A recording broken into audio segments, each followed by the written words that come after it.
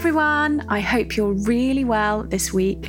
Welcome to another episode of the Motherkind podcast with me, your host, Zoe Blaskey, where each week I chat about all things motherhood and well-being. My mission with this podcast is to help you reconnect to you, to feel happier, more joyful, calmer, and more alive, whatever that looks like for you. So maybe this podcast is going to inspire you to look at your health and self-care.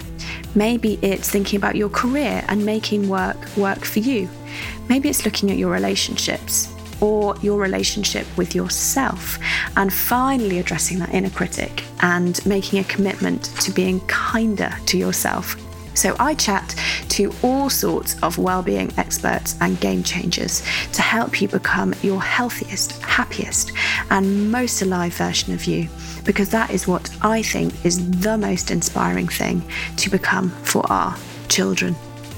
For this week's episode, I just wanted to tell you a little bit more about Family Album, the family-focused photo sharing app that I'm sure you have noticed has been supporting the podcast. One of the things that I really love about the app is the 1-second movies. So the app automatically takes 1-second clips from the movies that you've uploaded and creates and compiles them into a short movie. And I've just been sat here watching the latest one of Jessie from the past couple of months, and it's so beautiful. So I've just been sat here sobbing, but also pregnancy hormones. And I know that our family absolutely love it as well whenever they see a new movie in the app. So Family Album is the app to share and enjoy the everyday moments with your family wherever they are. I'd love you to give it a try. Let me know what you think. Download it from the App Store or wherever you get your apps. Hi everyone, and welcome to this week's episode of the Motherkind podcast. I hope you are all really well. It's me, your host, Zoe Blaskey. This week is a particularly deep subject. I know we cover many deep subjects on the podcast because this week is with Mark Wolynn, and Mark is one of the world's leaders in inherited family trauma. And I got to know Mark and his work through his book called It Didn't Start With You: How Inherited Family Trauma Shapes Who We Are and How to End the Cycle. And it was the last part of that title, How to End the Cycle. I just grabbed the book and devoured it because if you know me and you listen to the podcast or you follow me on Instagram, a huge passion of mine is how we can stop these generational cycles of dysfunction, pain and trauma. So Mark actually specialises in this. He specialises in working with people who are presenting with depression, anxiety, OCD, fears, panic disorders, and chronic pain. So as you know, I have tracked back many generations in my own family on both sides, on my maternal and my paternal side. And I have seen the level going back, I think 7 or 8 generations I've done now of trauma, addiction, dysfunction and pain. And you know, a huge part of my work and what I'm passionate about and what I live in my own life day to day and I teach and I try to talk about on the podcast is healing all this stuff so that we don't repeat it onto our children. I don't think there's anything more important to be doing in this life than that. So this is a deep episode. I think it might be a challenging episode for many of us. I know when I was listening, there were points where I was taking in some intakes of breath, but I hope that it's going to potentially give you another perspective on some challenges that you may be facing in your own life. And what I love about Mark, not only was his energy incredibly calm and kind, he's also quite practical when he's talking about how you know if you have this trauma or this pain that actually isn't yours, how to heal it so that you don't transmit it onto your children. These are massive topics, but I think he does a really good job of making it accessible. That's my intention anyway, always, is that we tackle these big topics, we are brave and we look within, but that we do it gently and kindly and accessibly. So I really hope I've achieved that with this episode. As always, let me know. Let's continue the conversation over on Instagram, motherkind_Zoe. Also, if you go to the website, I have really upped my game with the show notes. So there you will find a full set of timestamps, at what point in the episode we talk about what elements, moments. You'll find a full transcript of the episode. So if you want to go back and read what Mark was saying, I think this might be one of those episodes where you might want to do that, then that's all there, motherkind.co. Here's the episode. I hope you enjoy it. So Mark, welcome to the Motherkind podcast. I'm so excited to have you on. Thank you for having me, Zoe. I'm glad to be here. I have to say, I absolutely love your work, and it's a real passion of mine. Trauma, particularly generational trauma, how we heal from it and how it gets passed down the generation. So I'm really excited to be having this conversation. How did you get into this work? Did you get into it because of your own traumas, or were you interested because you had none? Quite the opposite. Like many of us, I had symptoms that I couldn't explain. I lived with a mystery. All my younger years, I had anxiety and depression, as far back as I could remember. And then about 28 years ago, it began to manifest physically. I began to lose the vision in one of my eyes, and I was diagnosed with a chronic form of retinopathy, and the doctors couldn't cure it. And then because of the way it was progressing, they said I'd likely lose the vision in my other eye as well. And I was desperate because here I was 30 years old and thinking that I'd go blind. And I had a feeling there was something at the root, but I had no idea what it was. So I went on a search for healing. And Zoe, this search literally took me around the globe as far as Indonesia, where I learned from several wise teachers who taught me some fundamental principles that were not taught in school or in our society, one of which was the importance of healing my relationship with my parents, which was pretty broken. But before I could do that, I had to heal what stood in the way. Though I didn't know it at the time, I would come to learn it was inherited family trauma, specifically the anxiety that I had inherited from my grandparents, all of whom were orphaned in some way. 3 of them lost their mothers when they were babies or toddlers, and the 4th lost her father when she was 1, so ultimately she lost her mother's attunement. And this anxiety, this was the real cause of my vision loss. Just like my parents, who were the children of orphans, I had inherited this feeling of being broken from a mother's love. And this was what was passed down in my family. I remember, I think I'm 5 years old, a small boy. As soon as my mom would leave the house, I'd be panicked and I'd run into her room and I'd open her drawers and I'd cry into her scarves and her nightgowns, thinking that I'd never see her again and that her smell would be the only thing that I had left, which would have been true for my grandparents. Their mothers die, and all they would have had left would have been a garment or a sweater or a blanket with her smell. 40 years later, I shared this with my mom. I said, Mom, when you would leave, I would cry into your clothes. And she looked at me and said, oh, honey, I did that too when my mother would leave the house. And then my sister, reading the book, she said the same thing. She said, honey, I cried into Mom's clothes when she'd leave the house, and all of a sudden I realized that it was a family pattern, a generational pattern of the mother leaving and thinking that she's gone for good. And then after healing the broken bond that I had with my mom, my vision came back, my eyesight came back. And then afterwards I felt compelled to share these principles that I had learned. Ultimately, I ended up developing a method for healing the effects of inherited family trauma. Wow. It's such an incredible story, isn't it? I get goosebumps. I got goosebumps when I read it and goosebumps when I heard it again then. And your sight now is totally restored. Yes, it's much better. I still have some of the scarring. The one eye isn't as brilliantly clear as the other, but it's clear.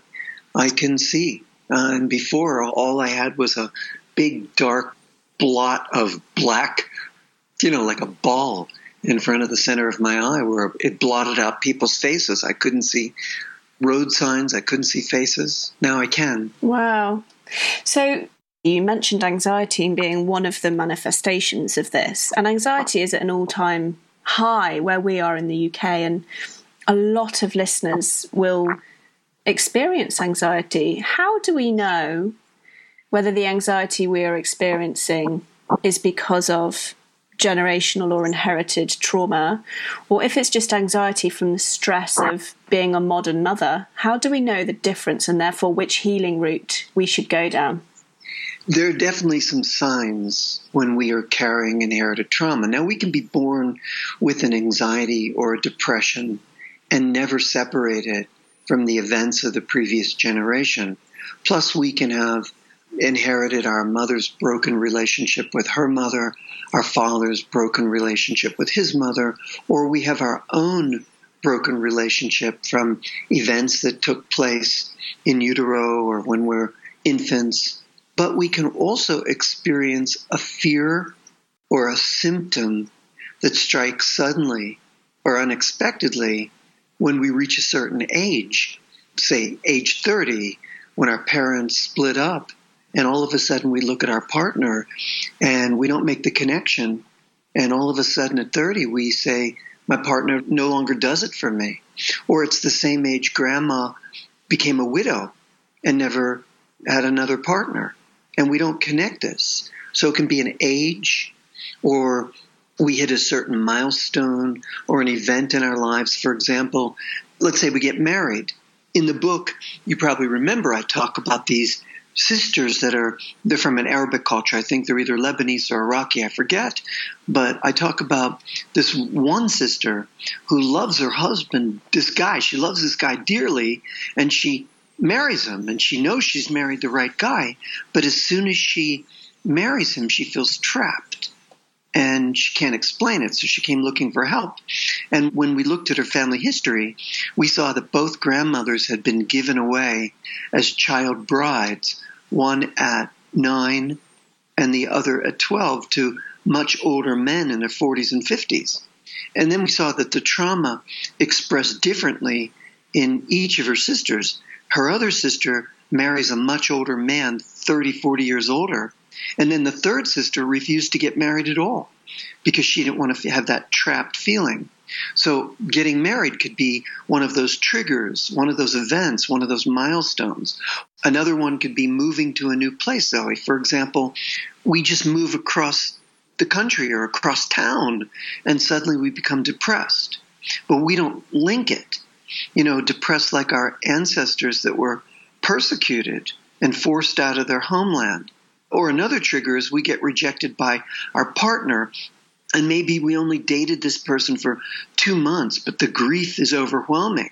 The grief is, insurmountable, and it takes us back to a much earlier grief, maybe when we had a break in the attachment with our mom, but here it is coming out in our broken relationship.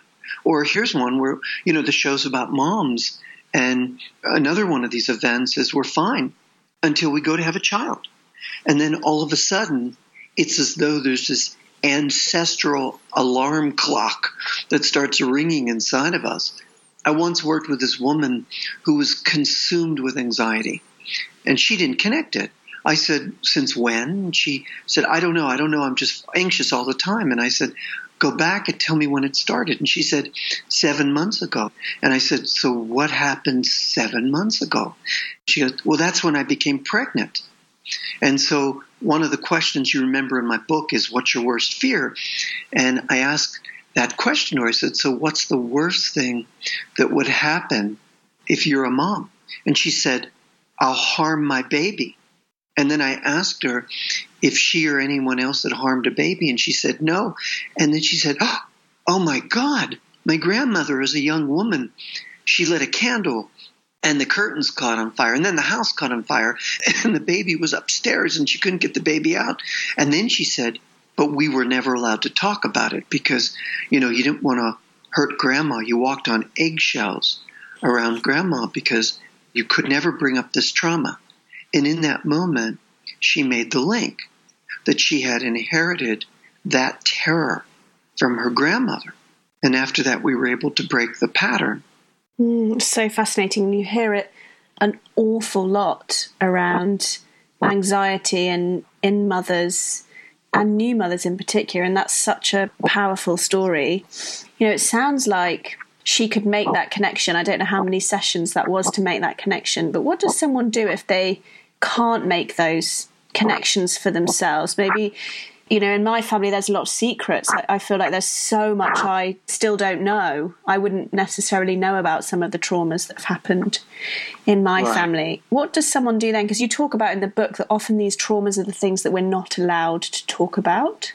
That's a great question, because a lot of times we don't have information about our family history because we're either adopted or our parents are gone or our parents don't talk or there's secrets that are kept. But this information, as you read in the book, it lives in our trauma language. It lives in the verbal language and the nonverbal language. It's in our fears. It's in our unexplained symptoms. It's in our self-sabotaging behaviors, our destructive behaviors. It lives in the symptoms of our illness, in our relationship struggles, in the repeated ways we deal with money and success. So we don't even need to know what happened. All we need to do is become a detective of our symptoms, a detective of our trauma language. And we can trace it back in the family history because we'll have heard a story that was maybe told once, or we won't know what happened, but we'll kind of have a feeling because nobody talks about our mom's mother. So we can still do the healing work. So as you read, we're born into these feelings. As infants, we don't enter the world with a clean hard drive. I like to use a computer analogy in a sense. It's as though we have this operating system that's already in place that contains the fallout from our parents' traumas, our grandparents' traumas, and then we're born with fears and feelings that don't always belong to us, but they live in our behaviors, in our symptoms, in our fears, in our anxieties, in our depressions, and in our trauma language. When you say trauma language, can you break that down for people that might not have heard that phrase before? Absolutely. So remember I talked about that woman who was anxious and consumed with anxiety. And when I said to her, when did it start? She said 7 months ago. And then she said her trauma language was, I'll harm my baby. Yeah. So this is significant, because I've discovered that when a trauma happens in the family, it leaves clues behind. Clues in the form of emotionally charged words and sentences that form a breadcrumb trail that when we know how to follow it, it can lead us back to one of these events in our family history. And then when we know how to uncover our unconscious language, this trauma language, and link it to the original traumas, even if they're sketchy, we're not sure exactly what happened, but once we know in us what we carry, it sort of builds the picture. It's like finding the missing piece of the puzzle that lets the whole picture come into view and then gives us a context for explaining why we feel the way we feel. And then this trauma language, as we know from trauma theory, when a traumatic event happens, the information of the trauma, significant information, bypasses the frontal lobes. So the experience of exactly what happened to us can't be named or ordered through words or language. It's like our language centers become compromised, which they do. We either remember too much or too little, and then without language, the experiences of the trauma are stored as fragments of language or fragments of memory, or fragments of body sensations, or fragments of images, or fragments of emotion. It's like the mind disperses and the essential elements get separated. We lose the story, and then all we have left are these emotional fragments or these emotional sensations. We never complete the healing. So what I teach people to do in the book is to become a detective of our trauma language and gather this language together, the pieces of the puzzle, so that we can link it together and connect the dots. In my trainings, I say that we need to bring together what's been lost or separated, or we need to separate out what doesn't belong to us. For instance, that woman who had the anxiety, she needed to separate out her grandmother's terror from her feelings. They weren't her feelings. She was carrying her grandmother's story in her experience, but it wasn't her experience.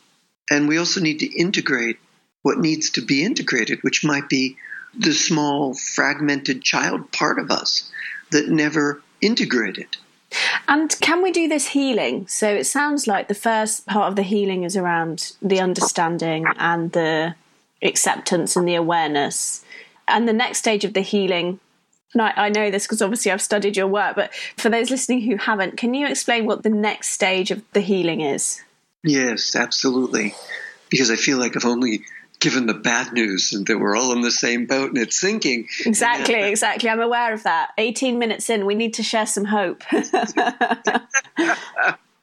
There's actually a lot of good news right now. In the book, I talk about the research now is going toward reversing trauma symptoms. And they can do this in mice, and the implications are vast. So they can cause adversity to little mice.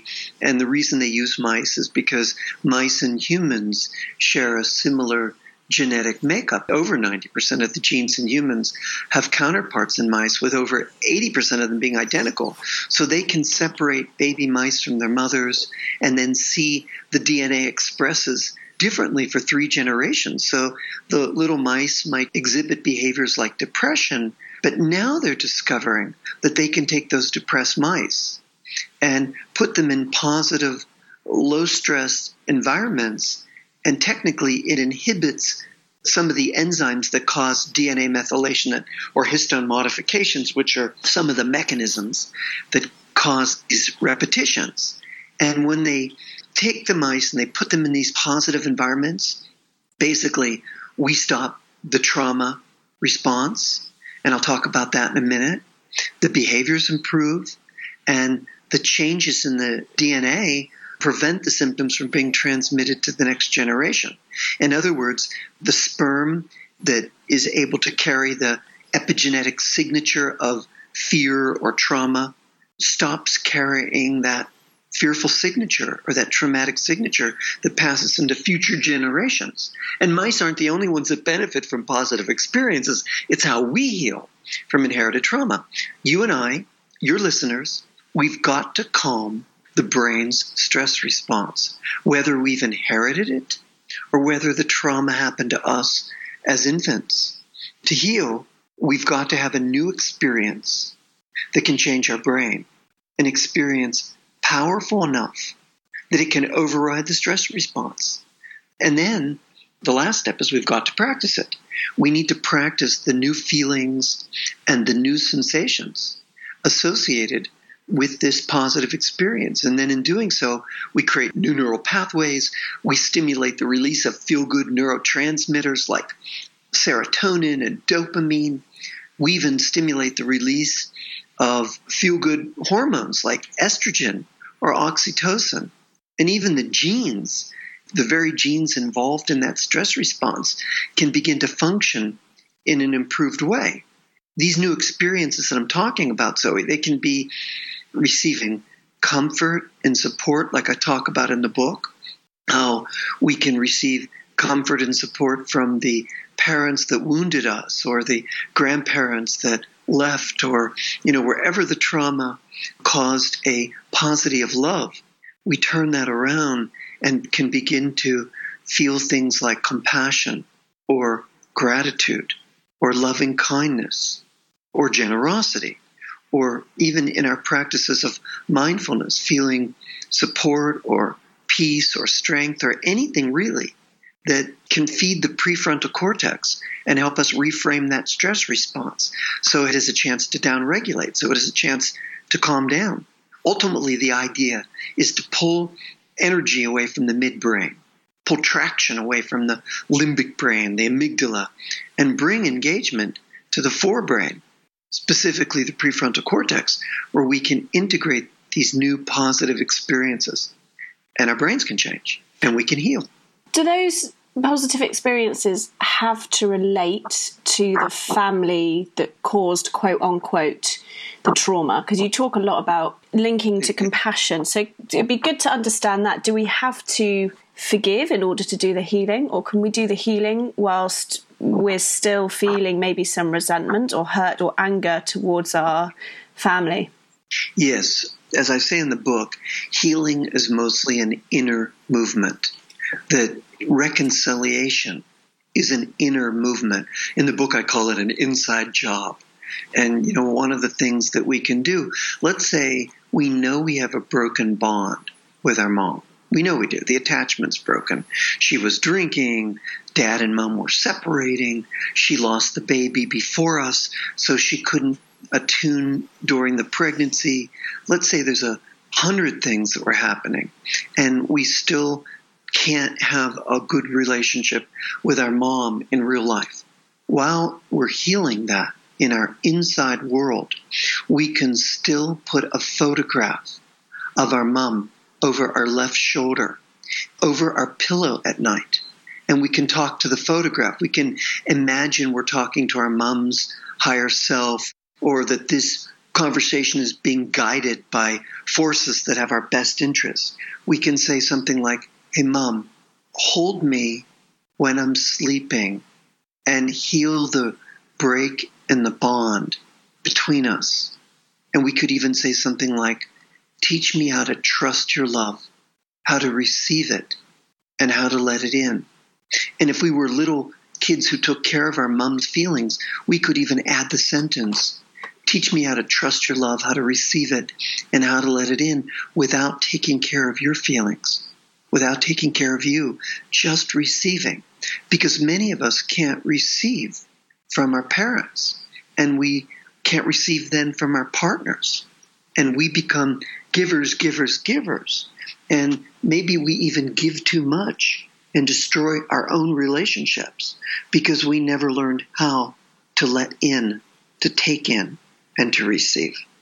And let me check my understanding of this. This is because to move these to consciousness, to the prefrontal cortex, our brain doesn't know the difference between doing that to an imaginary mother and doing that to our real mother. Is that right?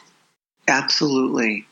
As I mentioned in the book on numerous times, when we visualize the healing, it's the absolute same as if that healing is happening in real life.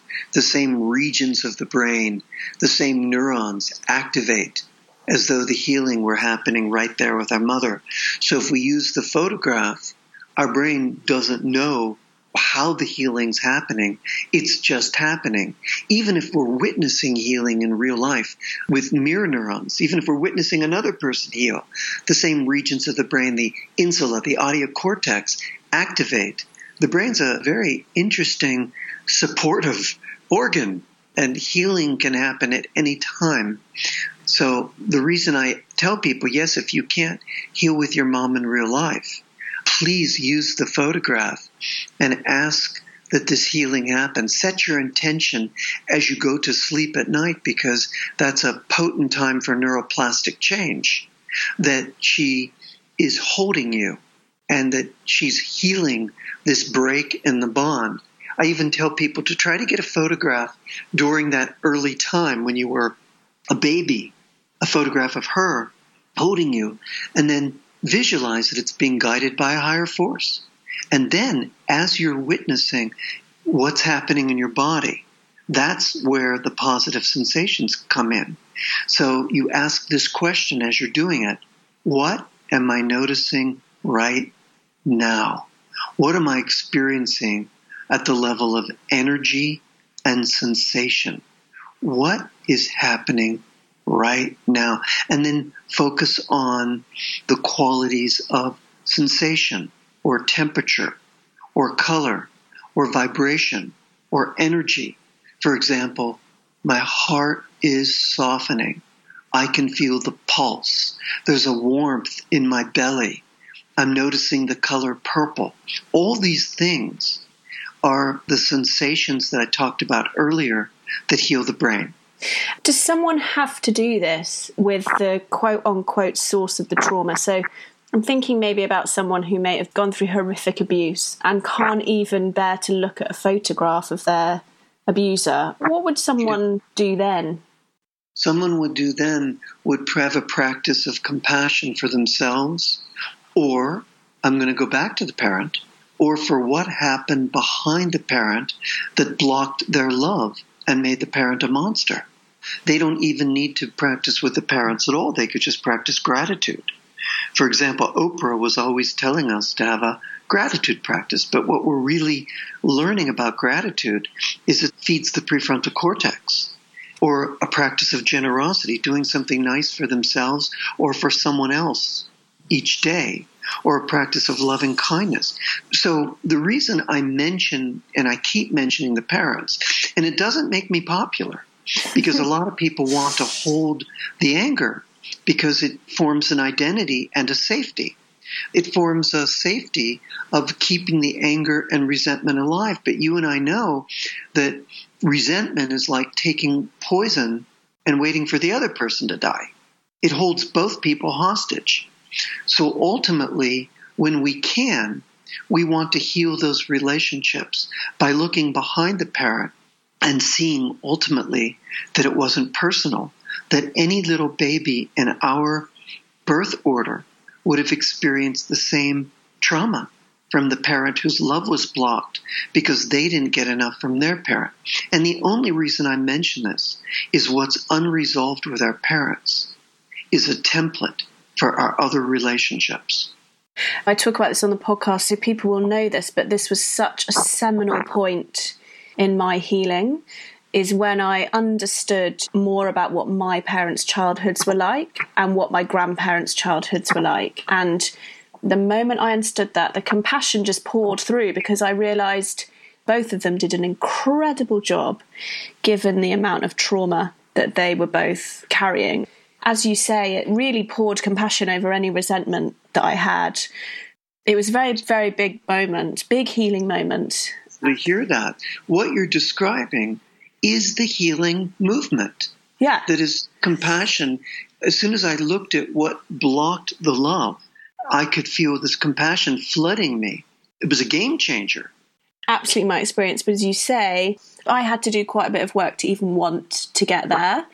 Early on in my healing, I definitely had that victim mentality as I stepped into awareness. So I was very unconscious. As I became conscious of my trauma, of my pain, of what I wasn't given, I stepped into anger for sure.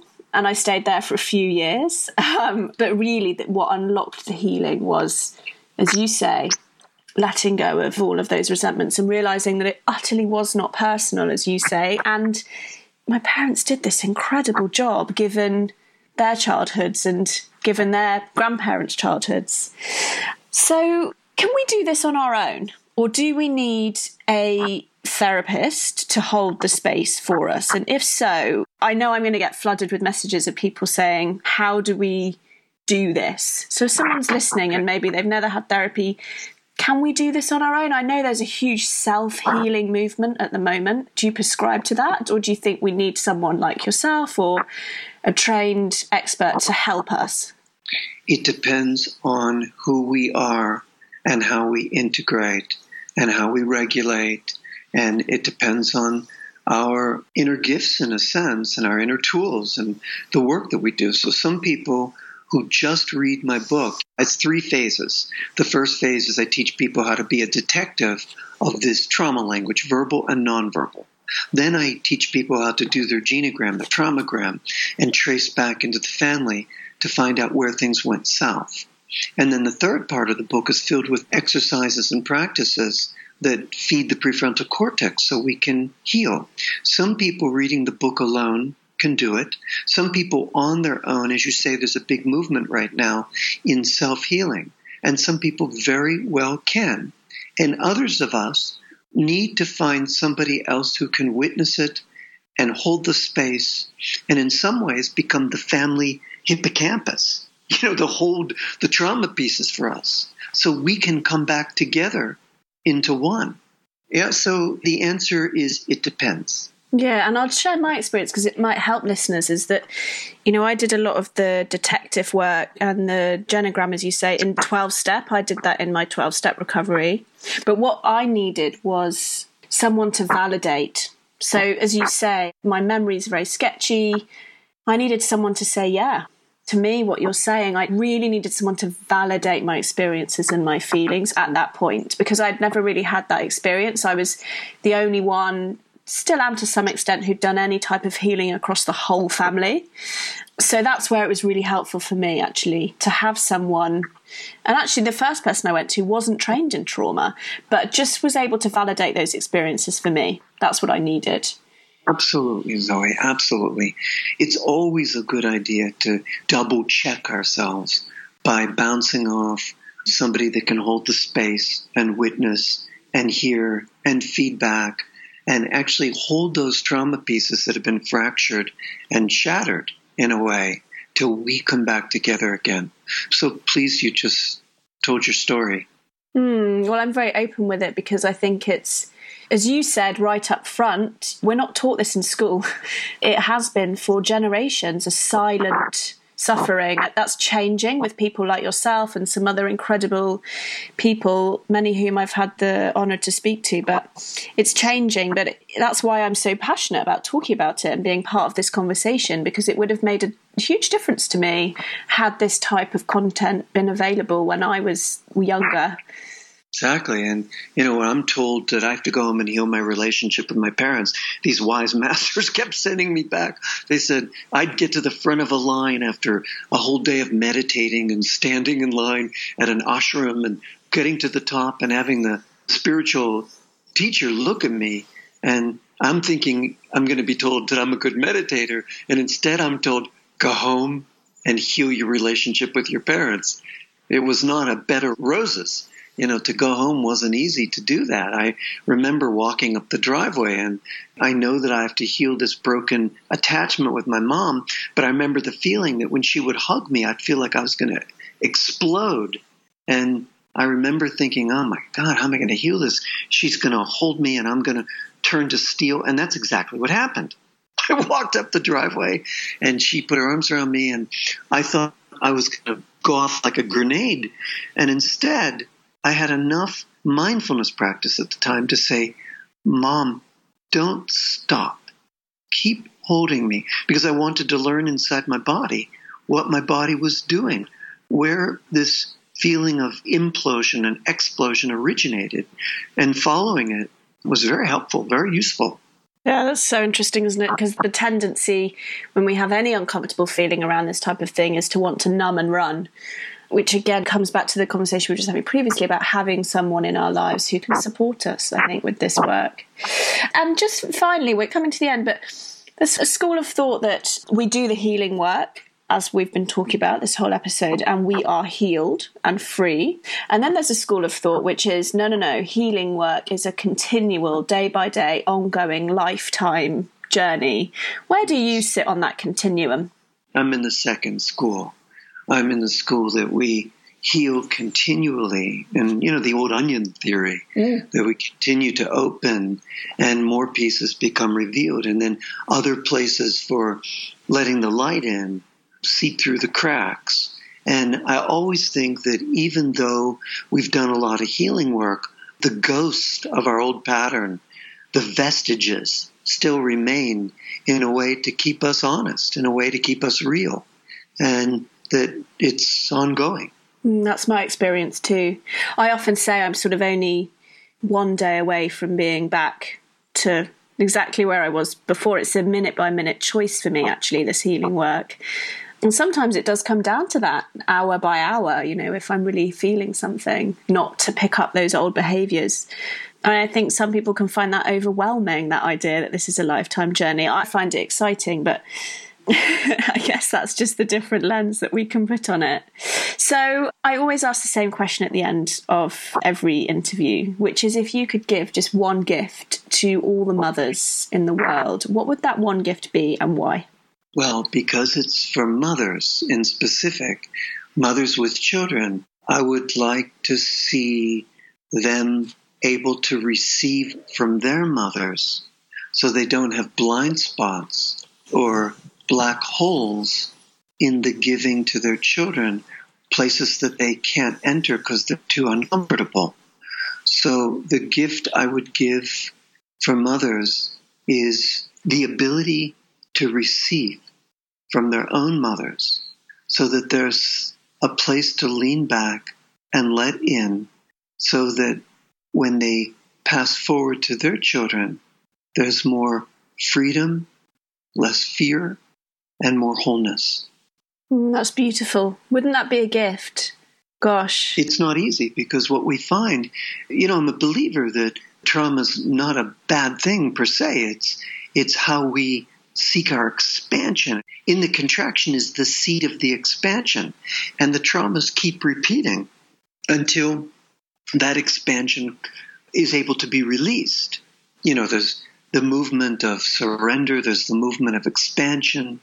Both are inherent in the contraction of the trauma.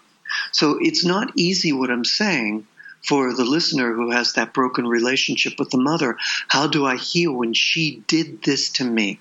Well, when we look behind her, we see that it wasn't personal. She did this because she herself couldn't do better, didn't have the resources, had the blind spots. But when we can face, as you said earlier, Zoe, what's uncomfortable, and say, Mom, I'm ready. I'm ready to take in, instead of not taking in the way we want it or think it needs to be, but even taking in just to what is. If your mother were a faucet that flows at 100% when you turn her on, but our mother only flows at 2%, can we put our cup under those two streams and still fill the cup? If the only way our mother can love is by cooking, can we let her cook for us? If the only way our mother can love is by giving money, can we take that money and let it be a form of love? If the only way our mother can love is just by walking with us, can we visualize that walk as a journey, as an opening? Can we take it as it is, not as we expect it? And can we let ourselves heal what's past so we don't have to bring it into the present and future? That's so beautiful. And, I just have to comment, and that's absolutely part of my healing. The moment that I stopped expecting my parents to be any other way than they are, and just allowed them to show love in the best way that they can. One way that my mum shows love for me is she loves to repair my clothes. I can't sew, and she loves to take my clothes and repair them for me. And I know that there's so much love in every stitch. That's so beautiful. Yeah. Wow. Yeah, we won't sit and have deep and meaningfuls about this sort of stuff, but that's not where we're at, So I just let her show love, exactly as you say, the best way that she can. And there's some beautiful healing to be had there. Well, thank you so much. I've absolutely adored our conversation. Where can people learn more about your work? They can go to my website, markwolynn.com, WOLYNN.com, or they can find me on Facebook or Twitter or Instagram. But on Facebook, it's Facebook.com/Mark Wolynn, where I list all the newest epigenetic studies and all the current research. They can do trainings with me if they are drawn in that way. I teach in Europe and Australia and in the States and in Canada. I have a little bit of a waiting list, but I do one-on-one sessions. That's good to know. Fantastic. And presumably people can find people that have been trained by you as well. Yes. Great. Okay, well, thank you so much. It's been a joy and an honour. Zoe, thank you for having me. I enjoyed our conversation. Oh, me too. So that's it. Thank you for listening to the episode. I hope you really enjoyed it. And if you did, please do leave a review on iTunes. It does make a massive difference to the number of mums that we can reach with this content. If you were listening to that episode thinking about one of your friends that they might benefit from what we were chatting about, then just tag them in on Instagram. My bio will include the link to the podcast so they can find it really easily from there. People often tell me they're desperate to share it with their friends. So if that's you, then please do. I feel like the guests that we have on the podcast, their wisdom just deserves to be heard far and wide. So help me make that happen. I'd be very grateful. And also, if you want to send me any comments or thoughts about the episode, then please pop over onto Instagram @motherkind_Zoe. And also, just to let you know about my coaching. So I do work one-on-one with mums on my program, which is a 3-month program called Reconnect to You. So if you want to work with me on taking your power back in any area of your life, then please do get in touch. Just drop me an email, zoe@motherkind.co, or look on the website, www.motherkind.co.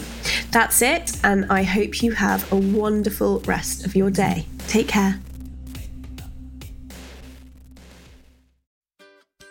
Hi, I'm Lauren. And I'm Nicole. And if you enjoy this show, you will love our podcast, Self-Care Club. Every week, we trial a different form of self-care and report back on the results. We've tried everything from cuddle therapy, setting boundaries, laughter yoga, and many more. Two friends who rarely agree on anything, testing out the world of self-care so you don't have to. We've even written a book dedicated to self-care practices that cost you nothing.